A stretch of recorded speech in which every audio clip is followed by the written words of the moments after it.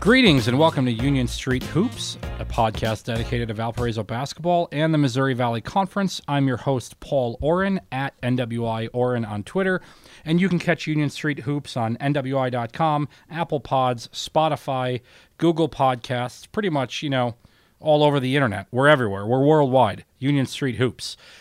Valpo basketball coming off of a tough loss to Eastern Michigan. They've had a couple losses there. The Virgin Islands, they knocked off a good Grand Canyon team. We'll get into more of the Valpo basketball season and how it's kind of unfolding a little bit more next week after this Sunday's game against Central Michigan.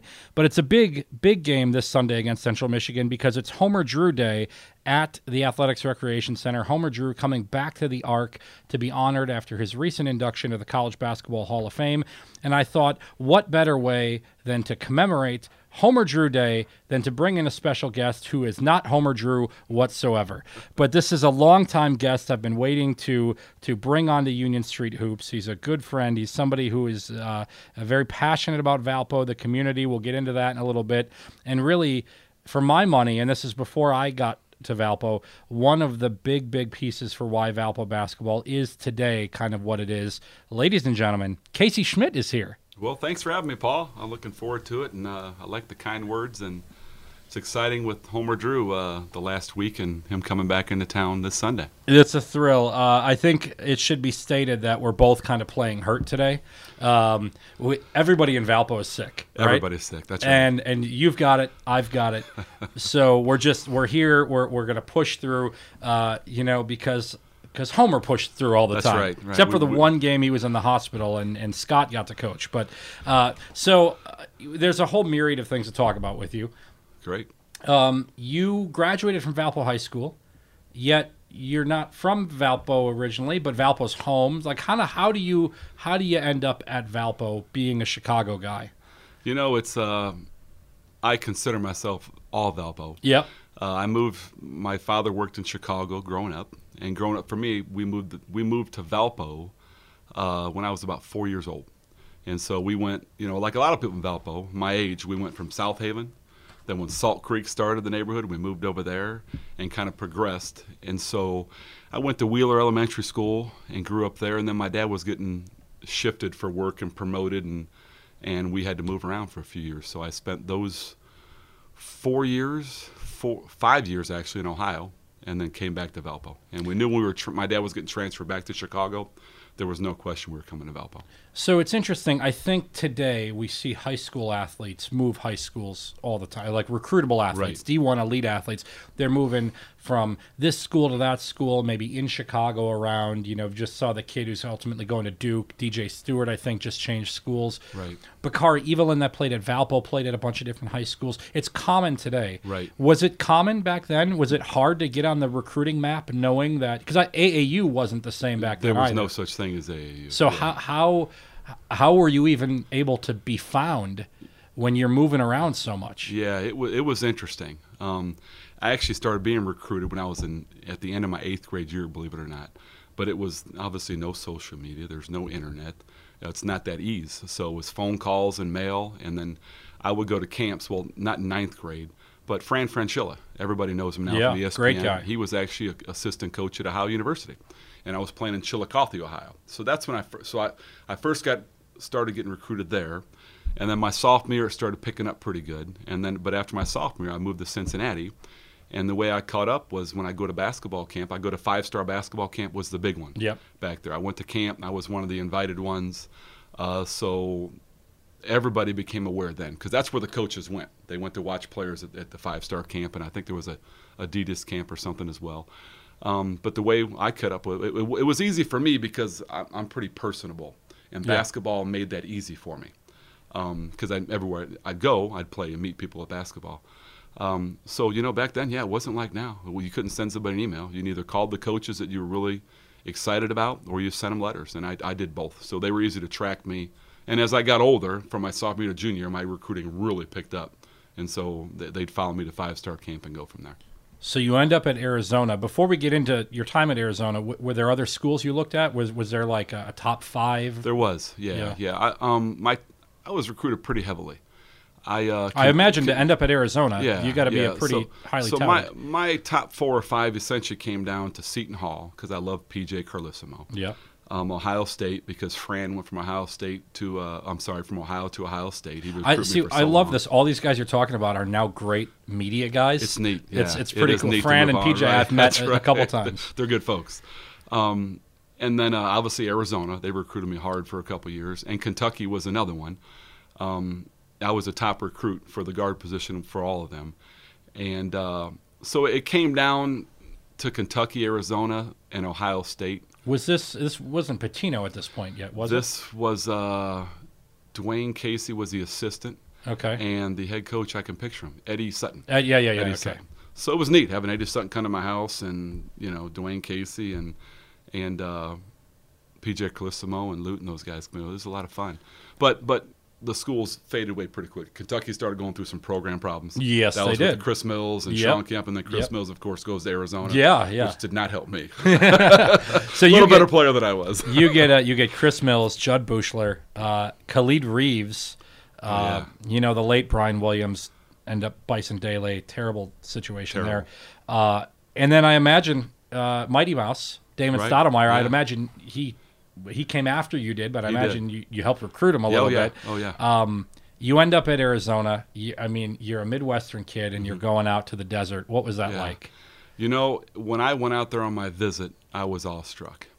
And Sean Elliott took me on my recruiting visit. Yeah. And Steve Kerr and these guys. So it was, when you go out there, it's one of the basketball meccas. That's what you're there for. It's a great arena. I've Beautiful been there. School. Yeah. It's full. It fit in with how I played. I can't say one bad thing about Arizona. Lute Olson's phenomenal. I truly got a little bit of homesick, which is, I laugh now because 4 years later I'm in Italy playing. Yeah, right. But it was great, and it's hard to say no. I mean, I actually canceled my visits to Ohio State. I already took a couple. Like unofficials? Unofficial visits, correct. I was supposed to go to Kentucky for Midnight Madness, and I canceled that. And then Dwayne Casey cursed me out for canceling that one. So that's a story, not for this podcast. But it was an interesting trip. Your freshman year, you played at UNLV. We were talking a little bit off the air here against Larry Johnson, Stacey Augmon, Anderson Hunt, Greg Anthony, that group.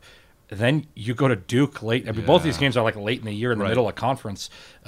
Leitner, Hurley, Hill, Lang. Great memories. I mean, all of those guys, right? You're playing Chesterton and Laporte, and then you're playing Duke and UNLV. Right. What's that like? Just your freshman year. I know you played a little bit. You scored 70 some odd points your freshman year. What was that like going up against those guys? Every game was exciting. It really was. I mean, you want to compete at that level. We knew we were good. We knew we could improve, of course, but our team camaraderie. I mean, literally, when you walked in the gym at Arizona, it's another world. It's like an NBA arena. Yeah. You have the best athletes. And then the group you just mentioned that was there when I was there. I mean, you don't get players like that. And so we knew we could beat anybody. So going into the event was pure excitement, but you had to contain a little bit, right? Because you're there to beat them. But just, you had 5 NBA guys on your team your freshman year, right? Yeah. I mean, looking back, it's amazing that I was able to do that. It really is, because you can, you're never awestruck, but you know who you're playing against. You know when you go into Cameron Indoor Stadium where you're playing. Yeah. UNLV, that's probably the best they've ever been. But you knew you're playing against guys that were going to be grandmama and whatever else ended up being in the NBA. So it was a lot of fun. Duke was not necessarily Duke yet, right? I mean, that was that group, that Leitner group and all of that. Correct. I would think UNLV was the big game. They were the biggest game, and we lost by a couple points on a bad call, of course. Of course they're bad calls. No doubt we should have won the game. But it was a great experience. I mean, other players, Gary Payton I got to play against. And players like that, which is just phenomenal. Well, the big one, your sophomore year, Shaq, yeah. Well, and I got to play about 5 minutes that game. Okay. And on national TV, which is not like now 20 ESPN channels or whatever, which is I mean, a national TV game in the 90s was big. We played at LSU, and a little brief story is that my parents were probably still upset because that's the only gym where they made them sit in the top row. So my parents drive down from Valpo to watch me play and had to sit up top. But, Shaq, we had the best big men in the country, and Shaq literally dominated Brian Williams, Sean Rooks, and our big studs. Yeah, and both Brian and Sean went to the NBA as well. They and did. They did a highlight that game, and it still played occasionally. Like Bryce's shot, you see everywhere, right? Yeah. Shaq had a dunk that game, and I was at half court watching him.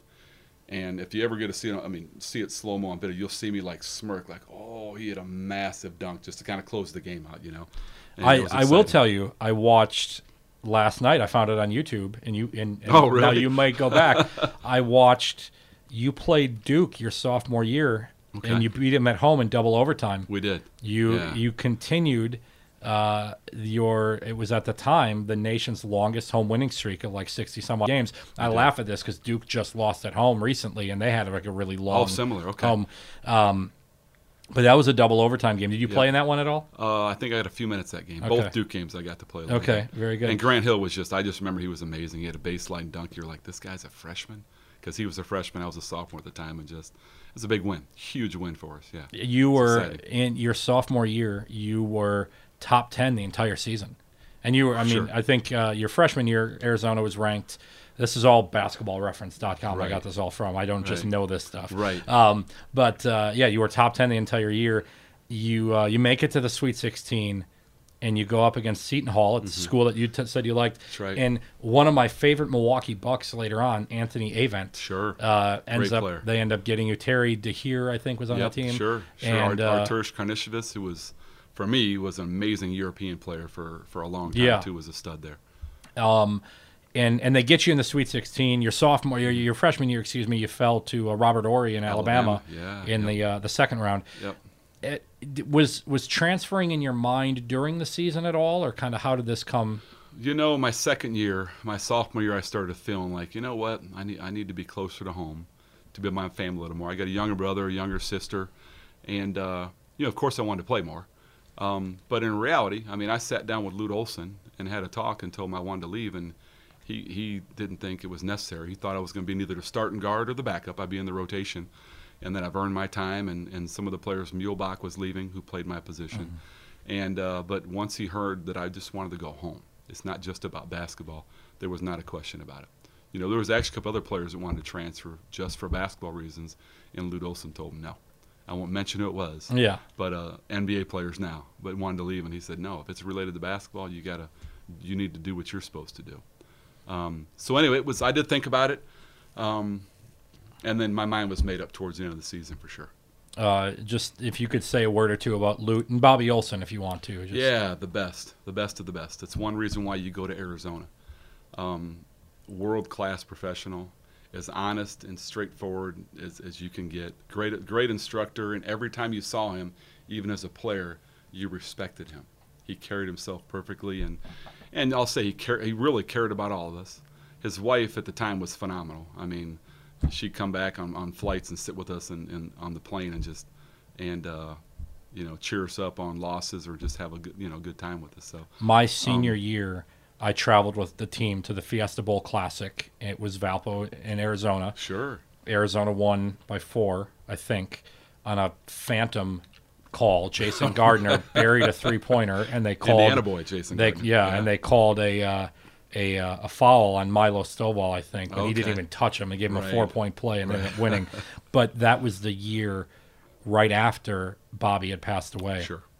And Lute gave this amazing speech at the dinner the night before the tournament. And, you could really just, when he walked in the room, it was the closest thing I've seen to Christ walking on water. Truly. in the basketball area. So I imagine leaving that is hard. But then you get Homer Drew. That's right. And we'll get to Homer in a second. Right. Yeah. But so you and Dave Redman, you both come back to Valpo. He'd went to Arkansas, Little Rock, not Arizona, but he, and you both come back. I obviously you probably knew Dave for a long time, but you only played at Valpo High for a year. A year, right. Was it a discussion with you two? Did one guy make the first move? Did you call Dave? Did Dave call you? And I got to ask, and I've got this down here, where was the doctor, Rob Cavanaugh, in all this? Right. A little bit in the middle of it for sure. I imagine. So I imagine. the way it kind of played out is that when I knew I was leaving, the way it worked then is you had to reach out to other schools. There was no transfer portal at that That's point. correct. Nothing like that. So you could the school would give you permission to talk to other schools, and my list was like Dayton, Ohio, Ball State, Purdue was interested, but they had 4 guards. Michigan State was probably the one I was really considering. But then my mindset was, if I'm going to come home because I want to come home, and obviously I know Homer because Scott Drew is one of my best friends, and I was over their house all the time, and Homer obviously recruited me beforehand. Mm-hmm. And when he did, he told me, if you ever want to come back, my door is always open. Not just at the house, my office here, you have a spot here. And so when I made up my mind, I took a week off school and flew from Arizona to IU for a little 500 to hang out with my friends that I didn't get to see often. And I called Dave Redmond then and talked to Kavanaugh and said, listen, now's the time. Let's go. And then Rob obviously knew Dave a little better than I did. And so we just communicated and got it done, The team was 5-22 at this time. That's the only reason why it was hard to go there. Yeah. So and then you come to Valpo and you sit out a year, and they're 5-22 that year. Yes. Like, you didn't have 5 losses at Arizona, let alone 22. Oh, yeah. Right? It was a different world. I mean, what was there ever like? I know hindsight is way 2020, Right. but was there ever like a buyer's remorse or anything? Like, what the hell am I doing here? No. You seeing Sean Respert do great things Right. at Michigan State, and, Right. What happened was, back then you had to sit out a year. There was no question. So I sat out a year, obviously, and Dave Redmond sat out a year. Today, you guys Right. would have gotten waivers. You would have We would- gotten exactly right. homesick We'd have played right waivers, or away, yeah, right. yeah. But it was probably good for us anyway to get to know each other, practice, and Homer pushed us. A lot of people see Homer as such a nice guy, such a good person. You mean he's Man, not? He is. He's phenomenal, but don't think he's not going to push you, and is a very hard worker, not just himself, but he expects everything out of you, which is what you're supposed to do. So we would practice. I mean, we knew we were going to win more than 5 games because we would beat the starters in practice by 30 points every game. Yeah. And nothing against those guys we beat. But I mean, we got to get Kavanaugh to say if that's true or not. Yeah, Rob will get you. So we knew we were going to do better, and we played together in high school, the 3 of us, right? I mean, how do you beat that? Yeah. We already know each other. We got another year to get to know each other again. So, our goal was to come in there and go 500 the first year is really what it was. Thinking you're going to beat everybody, but realistically speaking, that's what it was. So I have this question down, and you've kind of touched on it, but I like my lines so much in this question. When we were talking about Homer, I said that I imagine it has to take some swagger to try and recruit somebody that went and played for Lute Olson. And I don't know that swagger and Homer Drew have ever been in the same sentence before. Doesn't match. But I mean, we saw it later on with Homer, who aggressively went after Robbie Hummel and Scott Martin, Right. and like the local kids. Obviously, it worked. He got Mike Jones and Scott Anselm. He got you and Dave and Rob, and he tried to get these other guys. Is there something special about being a Valpo kid and maybe playing at the university? And did Homer kind of sell you on that a little bit? That was pretty much understood. That at that point, I wanted to play in Valpo, be home with my family, get to know the community more. Because, like you said, I played 1 year there, and I was known. We had a good career at the high school. My 1 year, we played really well. What Homer did to me to ensure that I was going there was the opposite from having the swagger. He challenged me. He told me, you can come here, and believe me, I know you think you're going to be the MVP of the league the first minute you walk in here, but it's not going to be that easy, and you're going to have to work your butt off. And he lined out what I'll have to do to really accomplish some team goals, and I took that challenge. It wasn't a pat on the back, a big hug. Hey, please come here no matter what. His approach was different, and I respected that 100%. Your first year, and you talked about you wanted to go 500 your first year. Mm-hmm. And I'm talking about your first year playing. Correct. You played in 8 overtime games it was your crazy. First year. We did. We learned. 3 double overtime games, including 2 of them against UIC, who we'll get to UIC in a second, what they did to you in your senior year. Mm-hmm. But how on earth do you play in 8 overtime games? You won 4, you lost 4. You went 2-1 in double overtime games. Right. If I remember correct, we lost the first 2 or 3, and we just grew together. I mean, it was every game was close, and looking back, I forgot about that. But it's I remember growing together and being so excited towards the end of the year that not only we played that many, we were in that many games, right, and that we were able to win the most of them at the end. So it gave us something to look forward to, something to kind of hang our hats on and say, hey, now the work was put in this year. Let's make it shine next year. And I imagine you come from Arizona where you beat Duke, you played against the top teams, but you beat Notre Dame at the end of your first year at Valpo. That was big. And I know that you guys finished 12-16. Wasn't the 500 record you were shooting for, right. But I imagine that win late in the year maybe planted some seeds going forward. Sure it did. Yeah, I mean, you beat Notre Dame at Valpo. That's huge. Yeah. Right. They had some great players. Trying to think the player. I can picture him. Monty Williams. Yeah, okay. I was thinking LaFonso Ellis probably was gone by that point. I believe LaFonso just left. So Valpo had beaten LaFonso Ellis in Homer's first year. Correct. The that Miracle. Was a huge game. We went there direct from our high school game right there. Oh, you were at that game? The end of the game was terrific. Yeah, that's the Miracle. Yeah. It's interesting. I had played Notre Dame when I was at Arizona. Believe it or not, we beat them by 25. Yeah, it was like early right? season game. So you come in and thinking, man, we can beat these guys, and it worked out well, but it gave us a boost for sure. I mean, we walked around with our head high for a while on that one, and I think we did take it and grew from it. And again, 12-16, I think if Matt Loddick puts together a 12-16 right. year this year, I think right. There's some people who are going to be showing up with some Mayflower trucks. Right, but right. But 12-16 that year, again, it was a 7-win improvement right. from, and so now you're going into the off season, and then this little kid named Scott shows up. Yeah, Scott Drew. Right. You knew Scott beforehand. That's one reason why I knew I was going to go to Valpo once I got past kind of maybe Michigan State or this. There was 100% Valpo. Scott was one of my best friends. To think about him coaching me or being my assistant coach my senior year, that's pretty good stuff. Not many people can say that, He was brought in as what we called then a restricted earnings coach. Correct. Not much money. But I can't think of the word restricted ever applied to Scott. I imagine he was a guy who went, for the lack of a better term, balls to the wall every day. He's full tilt. Could you see then the greatness that would become his career down the line? Everybody knew Scott was going to get it done. Just like you said, he's so outgoing. He's aggressive. He's nonstop. He's going to do what it takes. His personality is perfect. And it can annoy some people. I think it did for a while. Yeah. Right? Yeah. How hard he comes at you.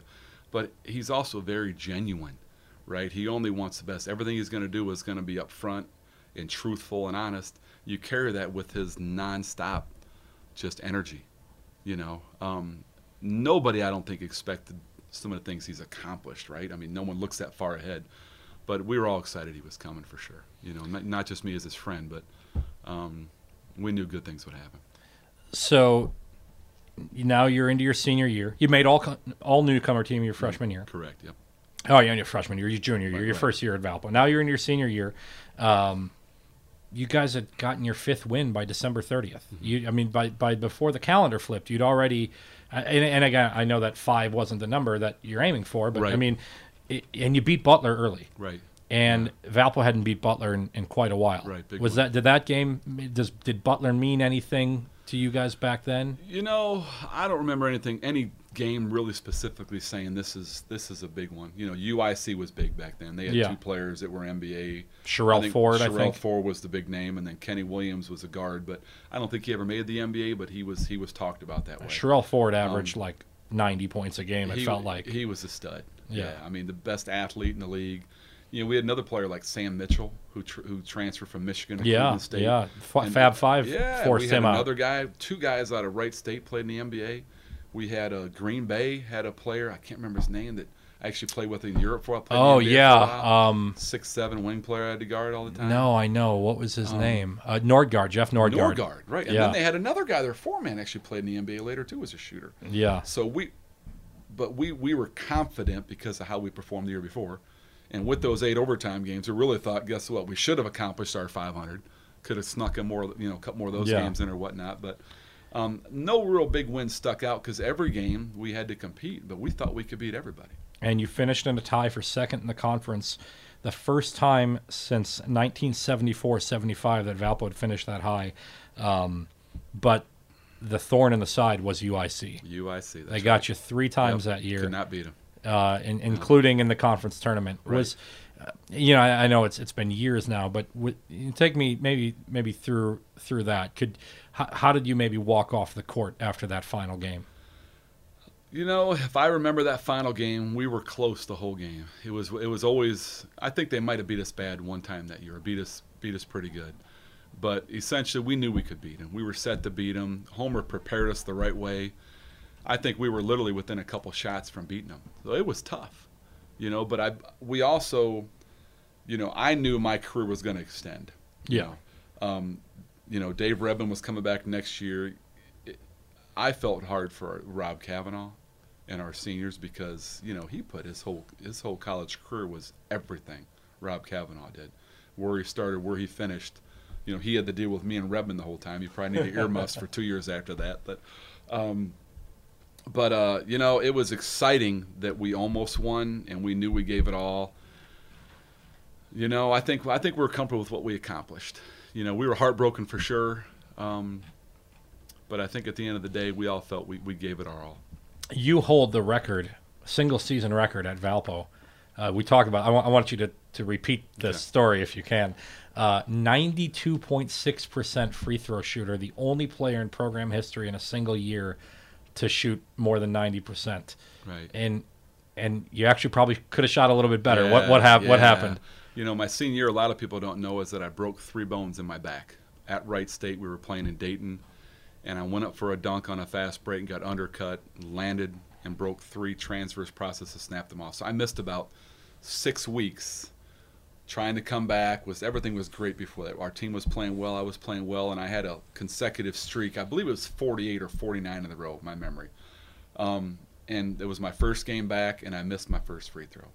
It went in. It felt great. It hit the rim. I remember it rolling around and coming out in the whole crowd. It was on TV, and it had, it had the 48, whatever the number was at the time. Yeah, so they gave me the jinx. But so that was frustrating. Otherwise, I think I finished 2nd or 3rd in the country, and that free throw might have done it right there. Might have been the one. The year after you graduate, Bryce Drew shows up. You're close friends with Scott, so you knew Bryce. Of course. When what's your first kind of recollection of seeing Bryce on a basketball court or getting to know him? Yeah, I was over at the Drew's house all the time. Me and Scott versus Homer and Bryce in the back playing 2-on-2. Sometimes Dana would come in and play a little bit too, and so we spent a lot of time together. It was a no-brainer that he wasn't going to go to Syracuse, where he could have won 2 or 3 other Notre Dame schools, was another Notre one. Dame. And we were all just excited. There was no doubt he was going to carry forward what we have accomplished, and we knew there was big things coming. And, you guys went 20-8 that your final year. The next year they win the conference they win the conference regular season, and they win that triple overtime game. Right. And then the year after they start the streak, and they play Arizona in the NCAA tournament. Amazing, I know. And then they go on and ultimately make the run to the Sweet 16. Right. Maybe it's different for you because you've played in a couple NCAA tournaments at Arizona. What was the feeling watching this happen? You obviously planted the seeds for this to happen, but you really didn't get to experience the fruits of a lot of it. Right. Obviously you're getting paid overseas at this point, but was it bittersweetness at all? Was it excitement? Kind of what? Pure excitement. Yeah. 100%. Yeah. Obviously that was one of our goals my senior year that we missed out when UIC beat us, but we wanted to go to the tournament. Be the first team in Valpo to do that, or maybe if they did a long time ago. First Division I team, right, exactly. And we knew that they were changing the conference too. I don't know if a lot of people don't know that. They completely restructured the conference the next year. Yeah, everybody left to go to the except for what us. ended up being the Horizon League. Correct. Yeah, and I'll say again, we knew Bryce. The Scott's in there now, right? So you're going to get more recruits than they've ever got. So Scott started recruiting in Europe and doing what he had to do, and with Bryce coming in, you're talking about a heck of a team, right? So I 100% back though. I'm calling my buddies in Arizona, telling them this is the one, we're taking you down, and we had a lot of fun with it. But 90 to 51, I don't think it ended. It was ugly. It was ugly, but we had fun with it. Yeah. We we knew then that was a tough. You get in for the first time, you're gonna have your hands full. Yeah. And then you pick Arizona out of the blue, which it just kind of matches. It kind of fits up with what maybe should have happened. So you went and played pro. I will be the first to tell you that I don't know a lot about your pro career. Sure. Kind of, you ended up in Italy. I did. But kind of how did the pro thing go? It Was the NBA ever on the radar? It was, yeah. I was getting some pretty good interest. NBA scouts at our game and stuff, and obviously for other players. It helps with Sherrell Ford's there and these other players. And I had some interest, and then I broke my back, right? So I came back, and a slow month coming back, and then I finished really, really good. I think even the UIC game, I had 26 and 16 or something. So thank goodness I finished strong, so I did get some interest again. Yeah. I didn't get to go to the camp, the NBA Combine, which I thought I was still going to go. But I chose to go play in Milwaukee. So I went up there with the Bucks and played with them in the summer with Dunleavy. Glenn Robinson's year, that's when he was going up there. Yeah, that would have been Glenn Robinson, Eric Mobley. His holdout, absolutely. Yeah, okay. Yeah, okay. So it was exciting. I spent 2 or 3 weeks up there in the summer doing the summer thing with them and working out and playing, and I actually played really, really well. So they carried that over. I was the only player they carried from that was a free agent, and I signed with them for camp. I went to camp. I didn't think it could have went much better. There was actually a position open. So, and the way it works, a lot of people don't know, is that you're only going to make the team if there's a spot for you. Yeah. Especially as a free agent. So there was actually a spot at the 2 and a spot at the 4. Yeah, so what did they have? Todd Daly, Mayberry? They did, yes. Blue Edwards might have been on the team then. They had a 4-man that was great, and I can picture him, but I cannot remember him. He was their big scorer with Glenn Robinson. Big Vin scorer. Baker. Vinny Baker. There yeah. you go. This was my team. From, this was from Providence, from Rhode Island. Yeah. Exactly. This was my team. Vinny Baker. That's right. I went to all these games. Yeah. So did you play in any preseason games? I did not. Okay. No. Okay. They left me home for the first couple, and then the sad part is that I thought I was playing terrific. Scott Drew came up there and visited, right? Talked to everybody, like, hey, Casey's doing great. But it came down to, and Mike Dunleavy pulled us aside, it was me, Arturas Karnisovas, and Aaron Williams, the lefty Aaron Williams from Chicago. Yeah. Can't remember where he played in college. Maybe Marquette, but a big, strong lefty, Yeah. And it essentially came down to they were going to hire a veteran. So they were bringing all these veterans in to play at the center and the 4, and then they brought a couple guards in, too, to play against. Man, they brought in Daryl Dawkins. So I got to play with Daryl Dawkins. Even at the end of his career, that was just something else, trying to think anyway, if Moses Malone was on the team. He might have been gone by that point. he was gone by then. Burkowski was. Yep. These are all like these are old names. Oh yeah. Oh yeah. But so anyway, one day in practice, I see about a 6'7" guy walk in the gym. I'm like, well, that's the end of my run. There we go. And they end up signing. My memory's getting bad. He played for the Nets the year before and averaged like 20 points. It was a no-brainer. He was their shooting guard. You'd remember. He played there for 3 or 4 years.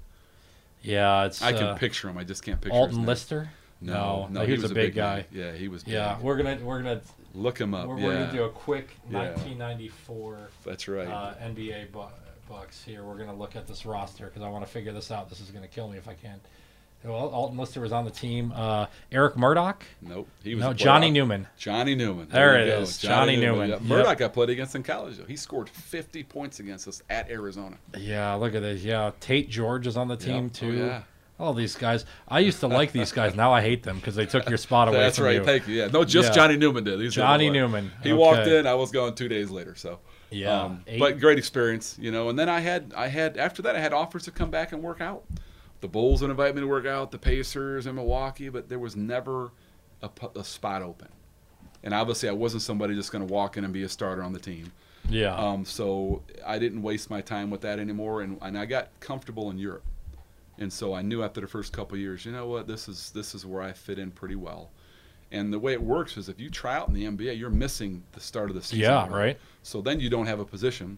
And I did that 1 year, and then you're waiting for someone to get hurt. You sign a 1-month contract till he comes back, and it becomes a mess. You're never really going to play the whole year, get better, improve, because just like here, you want to move up.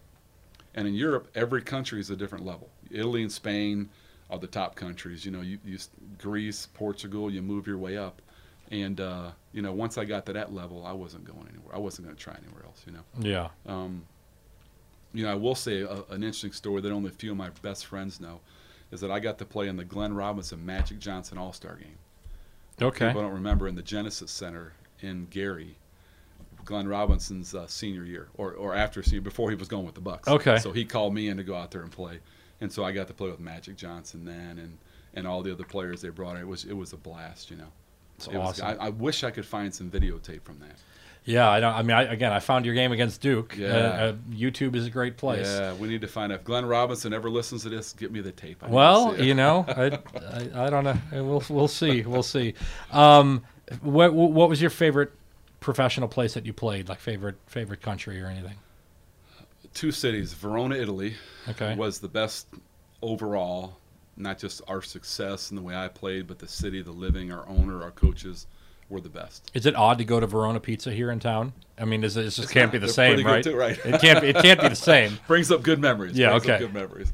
And then I played just outside of Barcelona, which is, if anyone's been to Barcelona, it's just awesome. And I mean, that's You know. right after the Olympics too. Oh, yeah. So that's got to be Yeah. world-class Olympic facility, I would Stadium, think, at that everything point. there was awesome. Yeah, and I played in Valencia, and different. I essentially, I went to different teams, if not every year, every 2 years. I signed a couple 2-year contracts, but my best experience was probably Verona. Just loved it. The food, the people, the team. Everything was really good about it. Here's an interesting question for you. Did you leave the game or did the game leave you? How did retirement come about for A you? little bit of both. It was somewhat forced retirement because a lot of people don't know this story. I blew my knee out, Okay. and I was playing in just outside of Barcelona in Manresa, and I went and played against Valencia, where I played 2 years before. And Valencia is a big team, really good. We won the European Cup Championship, not the Euro League, but we won the European Cup tournament. So we were a really good team, and I went back there to play and had a great reception. And one of my best friends was playing on the team now, Bryce Drew. Okay. Bryce Drew actually went and signed with Valencia for a couple months. This is so- after his NBA career. This is after his done? NBA The career. 1 yeah. year I think he played That's over it. there. Yeah, he played in Reggio Calabria or Reggio Emilia, one of the two. Okay. And then he went there for a month or so. So this is with like Casey Shaw. 2004, 2005. Correct. something like This is that. my last year, is what we're going to get to. And I actually blew my knee out in a game against Bryce Drew in Valencia, Spain, How dare he? against my old team. And so that was that. And I was, whatever my age was then, 33. I had already played 11 years. Yeah. And so I definitely rehabbed and worked hard and came back. And then all my offers were half price. And then I was done. Without getting into the numbers, because it's none of my business or anyone Right. else's, but I mean, can you make a good living playing in Europe? You can if you're in the right leagues. Okay. You truly have to play on the best couple teams in a country like Germany or France, or you play in the top league in Italy or Spain, which is what I did. I always wonder when guys go over, particularly some of these Valpo guys, Right. are they going over because they're making good money, or are they Right. going over because they don't know what to do after Sure. basketball? Sure. You can play in a lot of different countries, and it is scaled. It's almost like college here. You can play at Division 3, 2, and you can move up and go higher. A lot of guys do go over and play for fun. They maybe want to make $3,000-4,000 a month, which is fine. If they play well, they move up, Yeah. right? So, but you get to Italy and Spain, and everyone's making really good money. I mean, I was on teams where I didn't make my teammates making $2 million a year after taxes. Wow. Because the way it works there is as an American, they handle all your taxes. They pay them for you, so it's actually paid, but your contract's in net dollars. They give you a place to stay. They give you a car. You can live off your bonuses. So, but once I got to France, I played in France for about 4 months and then hurt my had shoulder surgery. Once I got there, I was making up into good six figures and things were good. So moved when up from we there. see a guy like Alec Peters in the top level of the EuroLeague, he's doing okay for himself. Oh, yeah, he's not hurting at all. He's doing really well. That's you good. know, and those teams pay all the time too. That's one thing Yeah. that's really important is that you need to get paid. Sam Hanpa was a guy who played here, like you, a very prolific three-point shooter. Left after his sophomore year, goes to a team, and I think not Finland. No, he's from Finland. Okay. I think he went to a team in Italy, and I think it folded like a couple Yeah. months after he was there. Right. So Right. I had one bad experience with that in my 11 years. So I feel pretty lucky. You know, I went to a couple teams that I was trying out for that I knew might not pay or working out for and didn't give me signing bonus type of thing, and I left. That's typically in Greece. Yeah. So they always throw big numbers at you, and you never get it. And you never get it, yeah. Unless you're on the top teams. But, overall, I think I lucked out in that aspect where I did play in the teams. I played pretty high-level teams, too. You played in the EuroLeague numerous years. European Cup I won twice. And so all those teams did pretty well with Payne. And so you're done playing, and you come back, and what was next for you? I wasn't quite sure. I got my degree from VU. Didn't know exactly what to do with it. I obviously thought, well, I shouldn't say obviously, but it would make sense that I'd be coaching basketball. Yeah. So I thought, you know what? Go with Scott DeBaylor. Come here, assistant coach at VU. And then I fell into something else, which I'm still doing now.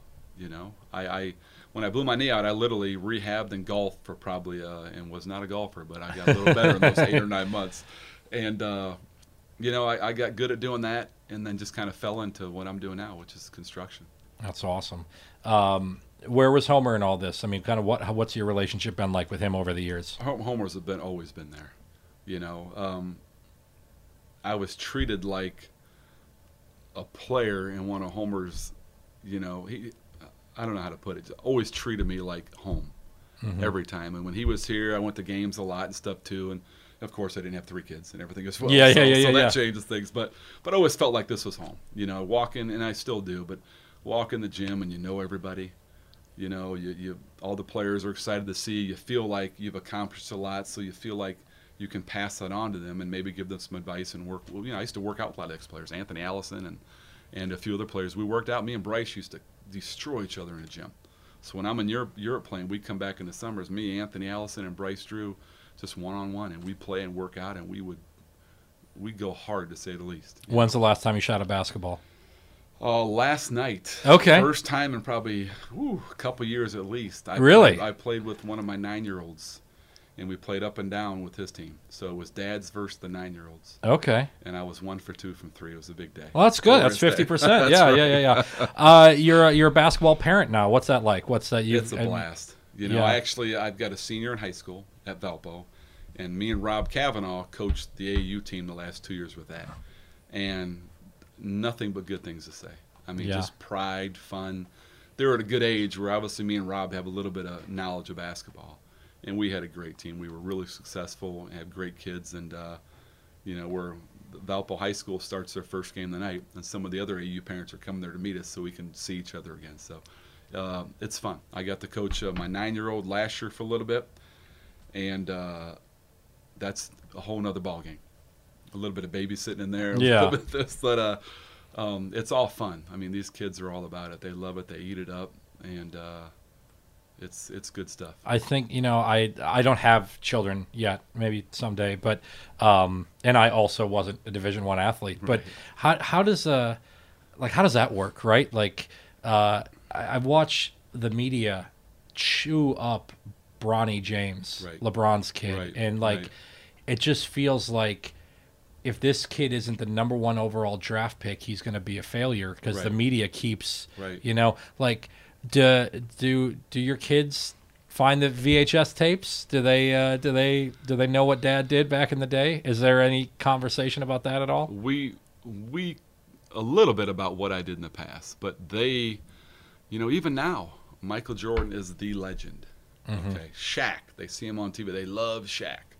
Charles Barkley, these players, and then obviously all this. You can watch everything all the time. Obviously, I'm not telling anybody anything new. But that's the negative side of it. Yeah. Now every player is in the spotlight. Everybody says something about them, right or wrong, factual, non-factual. It can be good and bad. I lean towards the other side. I think less is more. Yeah. I think, I'll tell you, one of my 9-year-olds is playing, and after he scored a bucket the other day, he starts tapping on his watch, or like he had a watch on. I'm like, what was that? He said, oh, Dame time. Damian Lillard? Damian Lillard? They shoot, and then they flex, or they do this 9-year-olds, and I'm like, this is what things have come to. Yeah. Because it's all getting your name and getting attention, and there's good and bad to it. Yeah, I can imagine. And us in the social media journalism world are part of that problem. Yeah, So well, you've got to be on it all the time. for yeah, sure, all you the know? time, all the time. You turn 50 I do. coming up. I Next saw year. that. Yeah. Back in the day, they put the birthdays in there. They don't do that Right. anymore because of That's good. identity theft or whatever. But does that number mean anything to you? I don't think so. Yeah. I did tell myself a long time ago that when I'm 50, I'll still be able to dunk a basketball and bench press 315 pounds. Where are we on that? So I think the weightlifting's no problem.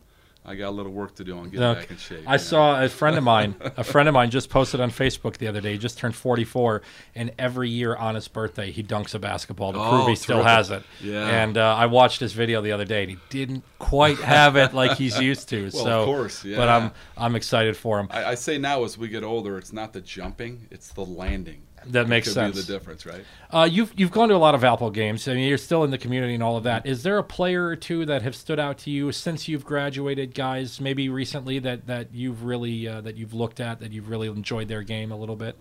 Yeah, there's a lot of players. I mean, everyone's got their own strengths and weaknesses. I mean, obviously, I'll list the same ones that everybody else will. Yeah. Alex Peters was a blast to watch. Their team was so good, defensively, offensively. I mean, Bryce did an amazing job with them. And I went to the Florida State game when they beat Florida State. Yeah. Are you kidding me? Valpo beat Florida State. A couple big. NBA guys Yeah, on that couple, team too. couple long, athletic NBA guys, yes. You know, the kid that Brokaw, Yeah. when I watched him play, there was no doubt I knew he was an NBA player. I mean, I imagine you can see it quicker than Yeah. most people can, And right? today's games change. I mean, Yeah. it's completely changed from when I played for sure. But you could see it, he was. And have you you know? seen Javon Freeman Liberty enough to A fit- little bit enough, yeah. His potential, his his ceiling, as they like to say, is through the roof. Yeah. So, but I think, they're still working through some things, and I trust that they'll work through it. I think they will. Everybody knows new conference, better competition. I think it's all good, but it takes time to get through that too. I think he's a big piece of it. What will Sunday be like to see Homer back in the Arc? And I guess we'll wrap with this. The fact that he'll be back. I believe Hall of Famer. Yeah, Hall of Famer Homer right. Drew on Homer Drew Court. Yeah. It's been a couple years since he's been here. As a matter of fact, you mentioned the Florida State game. Mm-hmm. It was the following game against St. Mary's when they won. It's the final time that Homer or Bryce Scott came in town or too. Scott was Yeah, there he was too. there too, yep. I've got a great photograph of the three of them with my terrific. buddy Adam Amin. Oh, buddy, ain't it nice? And but to have those, Scott's got a game the night before. I think Right. Bryce is broadcasting the night before. I don't know if he'll be there, but Right. but Homer certainly will be. What do you think that'll be like to see him come back? I think the gym will be packed. It better be packed. I still feel bad that I could not go to his Hall of Fame induction.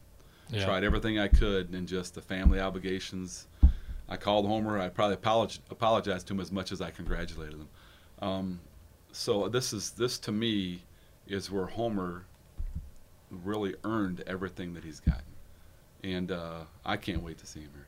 I think the city is going to love seeing him. I mean, everyone knows what him and the Drews have done for the city overall, and it's big, And I guess you say city, and I got to end with this. Congratulations are in order. City Oh, yeah, Councilman thank you. Yes, sir. Casey Schmidt. What again? Bring it back full circle. You've had a love for Valpo when you were growing up, and you still have that today. Just kind of briefly talk about where Valpo is today and kind of the excitement that you have for the city. Yeah, I wanted to be involved. I'm here all the time now. So I went through my basketball traveling. I traveled for work a good bit, and now I'm back all the time. And I see some of my friends getting very involved. Obviously Mayor Costas, nobody can say anything but good things about him. Where Valpo's come, you've been here 14, 15 years? Yeah, I came here in '99. I was Okay. here from '99 to '02 as a student. I came back in '05. Right. My mom comes to visit every once in a while, and she'll say to me, she's still to this day, she's like, Paul, you don't even remember there was nothing but fields here. That's and I'm right, like, Mom, yeah. I know. I Right. lived here. I went to college here where there was nothing to eat in Right. town. And now, Yeah, it's just this city has grown leaps and bounds. John Costas be the commencement speaker at the December graduation for Valpo this great. year. Kind of his outgoing Yeah. thing with as far as the He's university as is. good as it gets. How he's handled the growth in Valpo, and my side of getting involved, and thank you for everyone that voted for me that I am going to be able to help starting in January. But our growth is not going to stop, and it's not up to us. That's really why I go, because I consider myself Valpo. I really do. I feel like Valpo's my city. I love Valpo. I'll do anything for it. And I want my kids to have the same experience that I had growing up in Valpo. And that's not easy to do when you grow. Yeah. But I think Valpo has the same feel overall that it always has. I want to do my part and try to maintain that, during this period of growth, because it's coming. Well, Homer Drew inducted into the Hall of Fame. He'll be at the Arc, and Homer would be the first to tell you that he couldn't have done it with all of his players, which again is why I wanted to bring you on. We've been talking about this for a couple of years now to get you on, and despite the fact that we're both under the weather today, I thought it was important, and obviously this was for Homer more than anything else. So thank you very much. Thank you for having me. Looking forward to seeing everybody at the Arc on Sunday. Homer Drew coming back. It's early. The game starts at 1, but he'll be doing some things around 12:30. So looking forward to that, Casey. Thank you very much. Thank you very much.